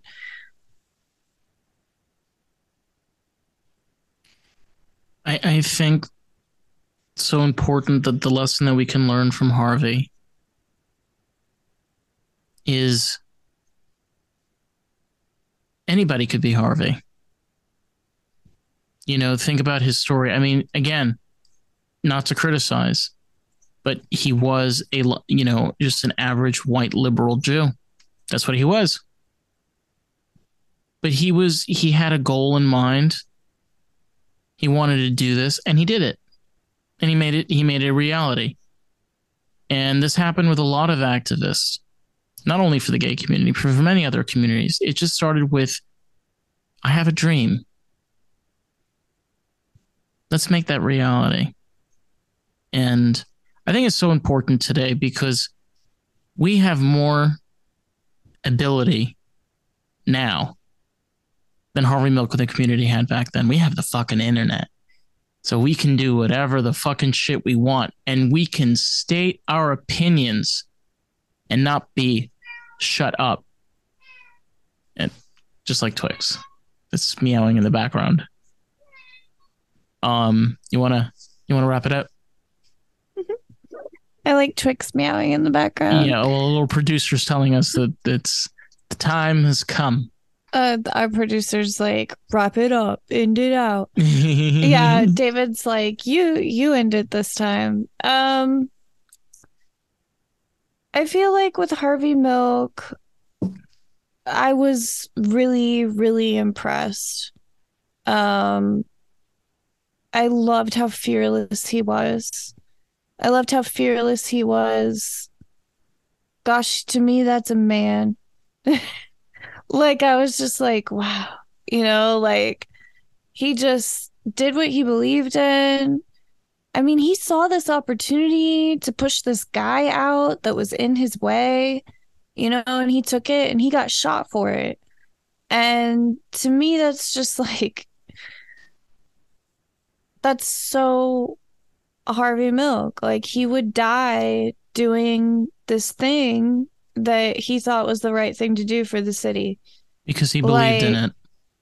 I mean, I can't help but think that, they both got killed trying to make changes. Just like John Kennedy. It's unfortunate. It is sad. It's hard to take it in. Like I said, I just learned everything about him and everything that he did for the community. And then to find out, everything that happened to him and then how the government reacted or whoever, the judicial system, with, only giving the guy 5 years. I mean, did we even say that when the dude got out of prison, he committed suicide? Good. Like, the world thanks him. I mean, to me, it's just like, you couldn't have just committed suicide first. Like, the other thing I want to say is, like, I find it really disappointing that I didn't know who Harvey Milk was before we talked about this, like before I researched it with you. Like, well, there's a lot of, it's the same thing with it's the drag community, it's the same thing with the ballroom community. It's the same thing with a lot of early gay activists. There have been, especially even earlier activists during, the segregation era and during Jim Crow and during the Asian Pacific Wave, which was during the late 40s and 50s. And a lot of these people have been kind of forgotten in history books, but we don't realize a lot of things that we take for granted now only exist because they were alive. And it's just crazy to think that people would get fired and not be hired for their sexual preferences. I mean, people need to work. They need to make money. People need money to survive and live. Like, I know that it happens, but I can't imagine it happening on a mass level. Like, it's just awful. There's